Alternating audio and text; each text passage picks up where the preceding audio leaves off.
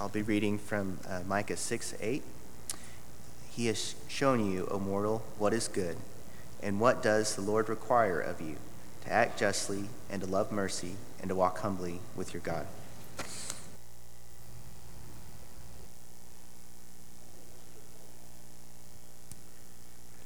Well, it's important that we walk close to God each day. That's what this lesson is about.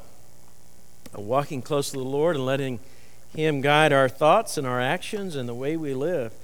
I've really enjoyed the series on being the body of Christ. I think to a large extent this is a complementary lesson to that concept, to be in action, use our body, being the body, and doing what God wants us to. So it's a challenge for us. Many of us are, everybody's doing it to one degree or another, but it is certainly a blessing to be able to be a part of God's plan, to be used by God in a way to serve other people and make a difference in the world that He has created. From the very beginning, people took a wrong turn, and it only improves as God is involved in the world and in our lives to make a difference that way. We're looking at this passage, Micah chapter 6, verse 8, tonight, and also the 2 lessons next Sunday. It'll be just a small, quick 3-part series, but a very powerful lesson and something that God says throughout the Bible, both the Old and the New Testament, to live that way. Micah is probably one of those prophets that you don't really read very often and think about very much, but Micah was a prophet, a contemporary of Isaiah, and served at that time. And being a minor prophet really just means it's a small book. It doesn't mean he's not significant. He said things that were very challenging and served in a very difficult time. His name means poor or humble. Also, who is like the Lord, which I think is really a key passage or a key thought to think about. Who is like the Lord? We all want to think that we are, but sometimes we have our blinders on and are not exactly what God wants us to be. He did prophesy between 750 and 686 BC, and Micah had a deep sensitivity to social issues and things that were going wrong of that day, and he had a great concern, and he stressed that God hates idolatry, injustice, and that's really the key thing tonight, rebellion and empty ritualism, but he delights in pardoning the penitent person. As you can imagine, they were very zealous, and we want to be zealous for the Lord as well. But sometimes we get our blinders on and we think that there's one thing that is required or something we should do, and we try to execute that, and we get good at it, so we think, okay, let's get better at it, and we get to doing so well at it that it becomes a system or it becomes a program, and it becomes very impersonal, and we lose the message, especially as it goes to another generation. And after it goes over several generations, we do it really well, but we forgot why we were doing what we were doing. If you have your Bibles, I would encourage you to turn to Micah chapter 6. That is in the Old Testament, and it is one of those little books, and so it may take you just a little while to find it. But that's all right. You got nothing but time and an index in the front, so you can find it that way. In chapter 6, he starts out, listen to what the Lord says, stand up and plead your case before the mountains. So God is speaking to them, and he's saying really kind of everything is crying out to one another, and he presents this idea that the Lord has always been with them. In verse 3 says, my people, what have I done to you? Have I been a burden to you? Answer me. I brought you out of Egypt and redeemed you from the land of slavery. I sent Moses and Aaron and Miriam. I've always been on your side. He's always been faithful. And he tells them to remember their journey. And he says at the end of verse 5 that you may know the righteous acts of the Lord. Sometimes we just need to step back, stand still, and see the salvation of God, what God is doing. God's always working, and if we'll look, we'll see He's working. Sometimes we have our head down instead of our head up and our hearts to God. And so out of that, God said, I've been a blessing to you. It should have affected the way you live. And in verse 6, then he says, with what shall I come before the Lord and bow down before the exalted God? This sounds so good. Shall I come before him with burnt offerings, with calves a year old? Will the Lord be pleased with thousands of rams, with 10,000 rivers of oil? Shall I offer my firstborn for my transgression, the fruit of my body for the sin of my soul? That's a good response. I'll give you everything. And God's really wanting their heart so that he has everything. So he says, I've showed you, O man, what is good. And what does the Lord require of you? To act justly and to love mercy and to walk humbly with your God. That verse 8 is what we're going to look at in the next 3 lessons. So it's a challenge for us. It's stated a number of ways throughout the Old Testament to the New Testament. I think about whenever Jesus was asked, what's the greatest commandment? And he says to love the Lord your God with all your heart, soul, strength, and mind. And the second is love your neighbor as yourself. That's really kind of what he's saying here. Get to know God, develop a heart and a passion just like God does, and be a redeeming person and a factor in the world, in the culture we live in, to make a difference. And really he's saying that we should, kind of the skinny on it is just to be doing the right thing in our communities, in the world we live in, to the people around us, in our families, in our church, to our neighbors, in the civic club, in our jobs, and all those kind of things. Sometimes it's translated a number of ways. A few are to just do right. You and I know how to treat people. We know the right thing to do, but usually we're asking, well, is it right for me? And that's not what God is asking. He's asking us to do what's right for those people that are around us. That's marriage, that's family, that's just our social nature, whoever we're around. To do justice, to treat others fair, non-manipulative, and non-oppressive ways. Just treat people right. Do justice. See that justice is done. And if you can stand up and do something to promote justice for somebody, you should do that.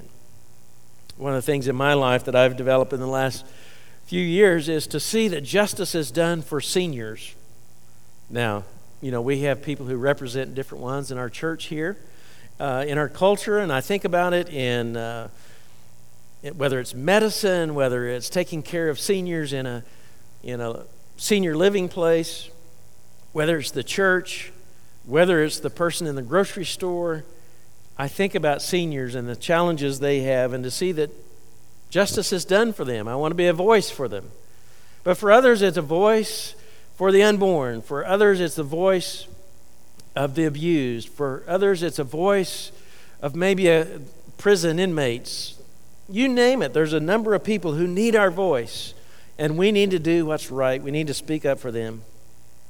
Some would translate this justice, see that justice is done, to promote justice, to do justice, and that indicates a responsibility that we have to seek for equality, what is fair, as far as it is with God or others around us. It's really a common theme in the Bible, and I'll throw out some other verses here. In Proverbs 21, verse 3, it says, to do righteousness and justice is desired by the Lord more than sacrifice. In Isaiah 56, verse 1, thus saith the Lord, preserve justice and do righteousness, for my salvation is about to come, and my righteousness to be revealed. And Jeremiah, another prophet, in 22, verse 3, said, thus says the Lord, do justice and righteousness, and deliver the one who has been robbed from the power of his oppressor. Also do not mistreat or do violence to the stranger, the orphan, or the widow, and do not shed innocent blood in this place. Sometimes we have strangers that come to Edmond. We need to do justice. We need to reach out. We need to be fair to those people who come our way. We have people who come to the church to find ministry and help, and sometimes we find those people in our ministry and everyday lives, whether it's an orphan or whatever. And James talks about that, and we may look at that later. Well, Micah says these truths are really repeated throughout the passage. This is kind of a one-line summary of the whole law, and it affects every circumstance in life. We can see it in the New Testament too. Think about the story of the parable of the Pharisee and the tax collector, if it is a parable, maybe it's a true story, but he addresses them to some of those who were really self-confident about their own righteousness and look down on everyone else. Those are people who are seeking justice for themselves rather than other people. And Jesus told them this parable about two people. One went to the temple and prayed and said, man, I thank God I'm not like this publican, and I'm glad I fast twice a week and I give 1/10 of all I get. Sure glad I'm not like him. And then there was a tax collector who really stood at a distance and said, be merciful to me, a sinner. And God had compassion on that person. And that should be our response to people who have faced things that are very difficult for them. So the New Testament is very clear about that same thing is true for us, to act justly, to think about other people. I have three big points tonight. It's all going to hang on that. One is our problem is we want to simplify it all and make things real simple and self-focused usually. And that's just our human nature. Out of that passage, he says, he has shown you, O mortal, what is good. He's shown you what is good. And we want to simplify things. You know, what's the greatest commandment? What should we do on this or that? Well, he's told us what is good and what does the Lord require of you. And that means me. That's the way we should think. Think about yourself. What does the Lord require of you? What should you do? But we seem so self-focused sometimes that we want to make sure that we get justice rather than other people. Israel wanted to show its devotion to God and, willing to give thousands of rams and tens of thousands of rivers of oil. I don't know about you, but I don't have 1,000 rams. That would be a big payment. That would be a big deal. And I don't have rivers of oil, especially tens of thousands of rivers of oil. But God does want me to recognize that I'm immortal, and God wants what is good and what's right, and he wants me to take it on. It's so easy for us to say, somebody else should do that. Government should do that. The leaders in the church should do that. My neighborhood association should do that. And we think about everybody else needs to do that. But God is saying that God requires of us to act individually, to step up to the plate and do what God wants. We simplify issues in what we want.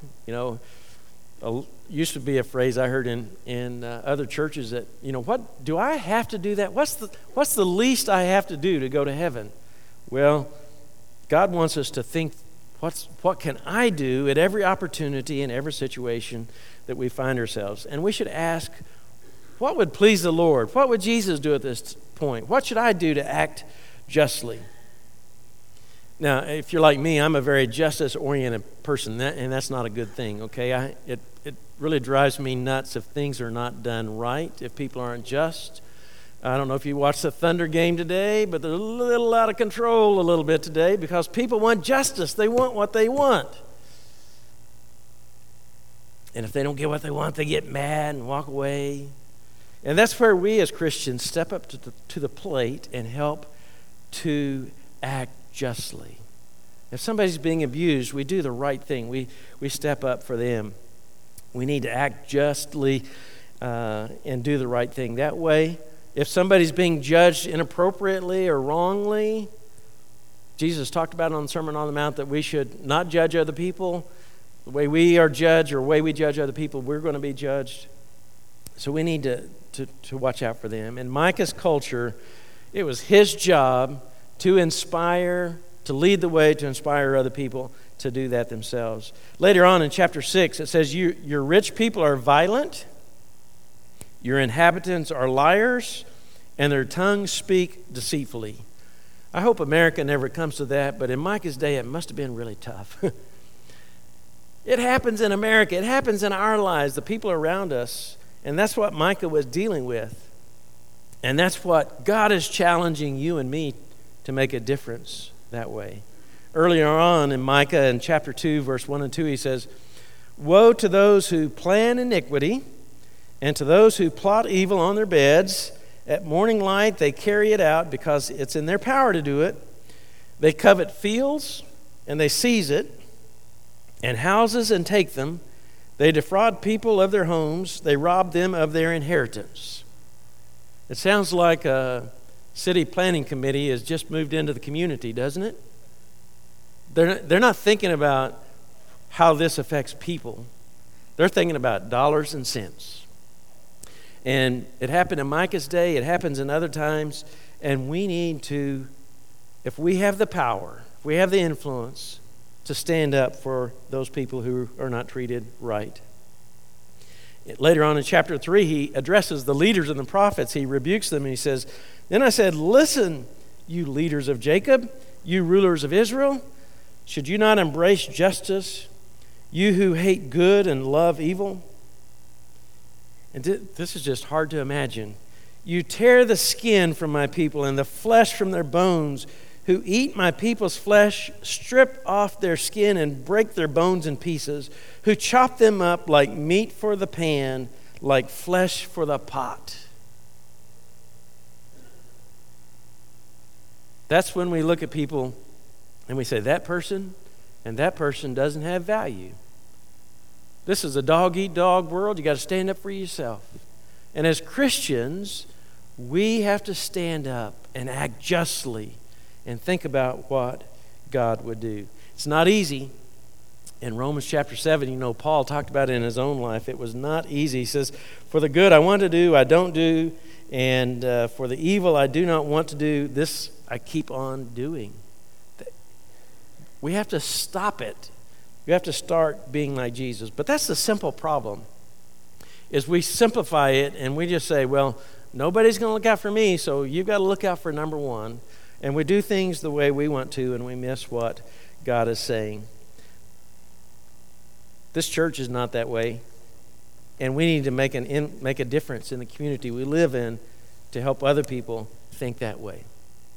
We are blessed, and the reason why we are called to do it is the second main issue is our privilege of relationship and reflection upon our Creator. We know God. In this chapter, all the good things God did, so if God has been really good to us, we ought to be good to other people. If we see the blessings that we have from God, we can use those blessings to act justly and help other people. And it is our privilege as God's people to be in a covenant relationship with God and to reflect, meditate upon the Word, think about what God is doing.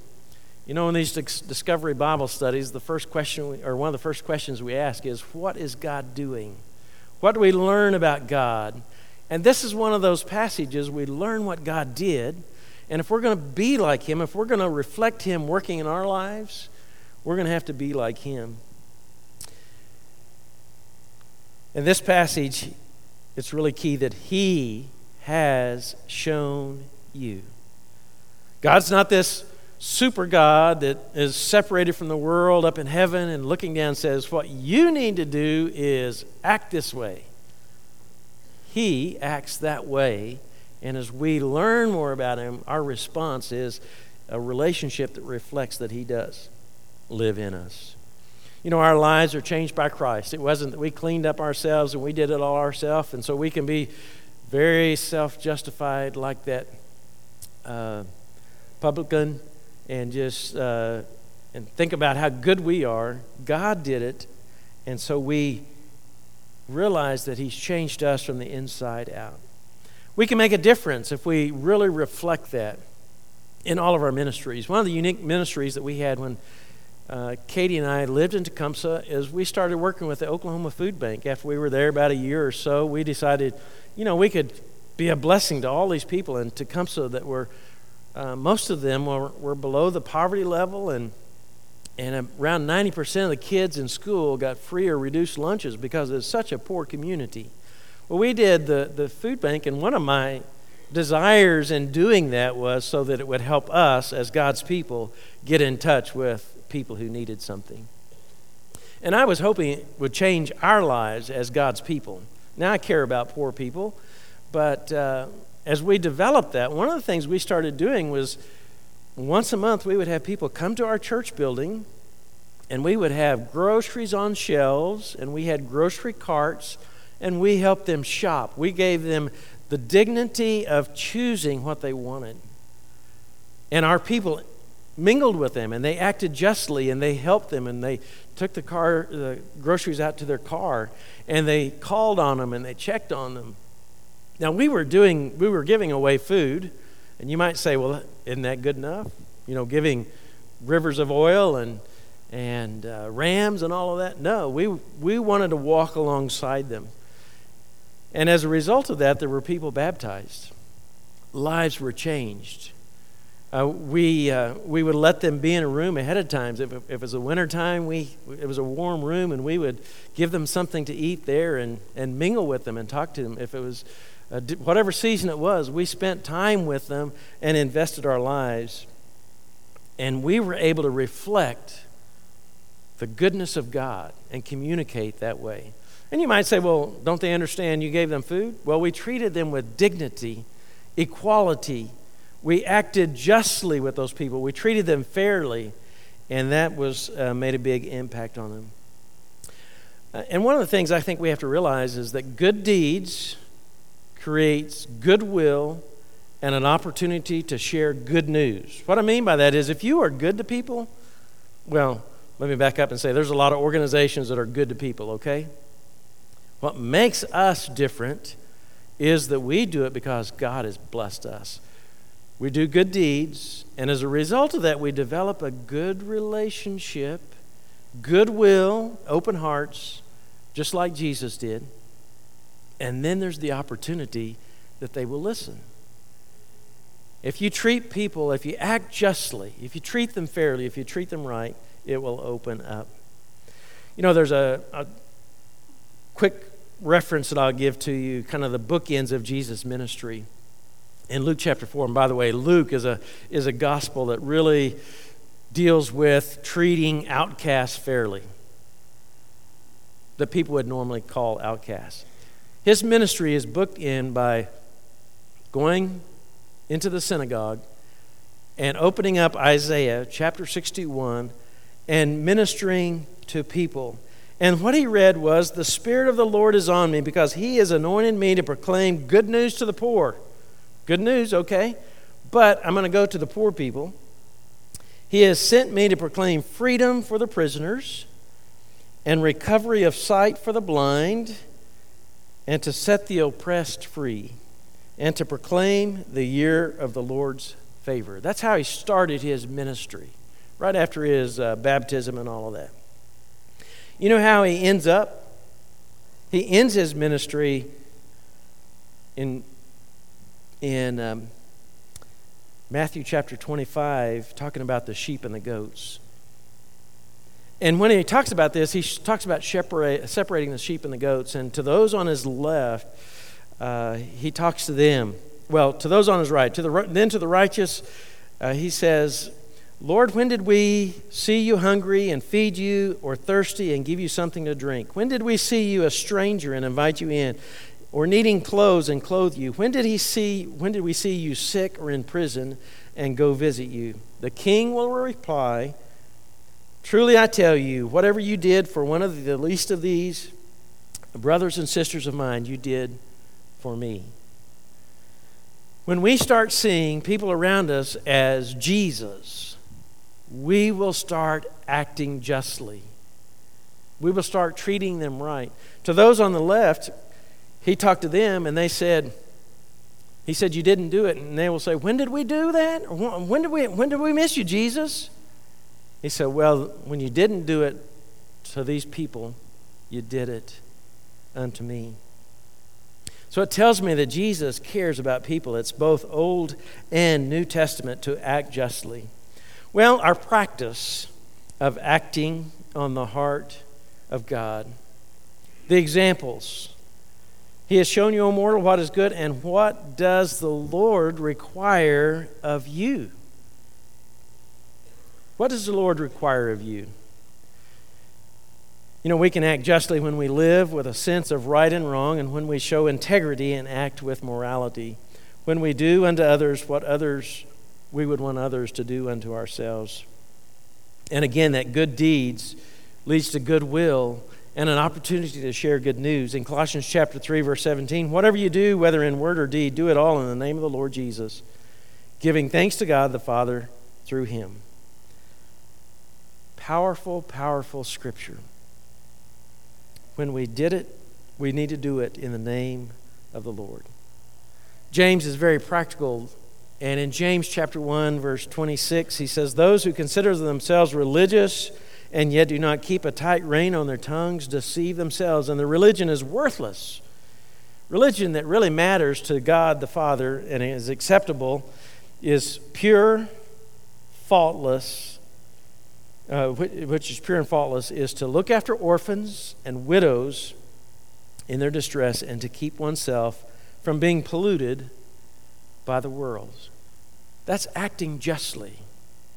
In the next chapter, in chapter 2, he talks about faith and deeds. If somebody's hungry, if you just say, be warmed and filled, that's not acting justly. Faith acts, it moves, it responds, and that's what we need to do as well.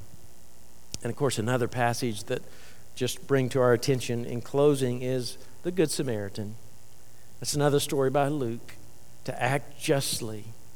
You know, you have the religious people who seem to be coming from the worship assembly, and they're going back home. They just heard a good sermon. I don't know if they're raring to get back into their community and putting it in practice. But on their way home, they come by this guy who was robbed. And for whatever reason, the scriptures didn't penetrate their hearts. And they didn't act justly. They didn't treat him fairly. But it was the one who was a Samaritan that they thought, probably like a tax collector, you know, they thought they were better than him. He's the one who ended up doing what God wanted. Well, it's a great high calling, and I don't think we should be guilty over it. I think we just look as an opportunity. And this is a lesson that when we leave here today, we don't go back to work Monday and think, okay, we'll wait until next Sunday, but it is something we will think about in our families, that's what pleases God. Kent's going to talk about mercy, to love mercy, and then Randy's going to talk about walking humbly with our God, and that's a real challenge. And that's probably where it starts, is just to humble ourselves in the sight of the Lord and let him lift us up and give us direction and see the mercy he's given us, and then maybe we will act justly because he's been so good to us. If you're not part of the covenant of Christ, we want to give you this opportunity tonight to be baptized, put on Christ in baptism, and then join this army of people who act justly. If you've not acted justly recently and you want to ask for the prayers of this church, we want to join with you and partner with you in being an army of God acting justly. Let's stand and sing and encourage one another.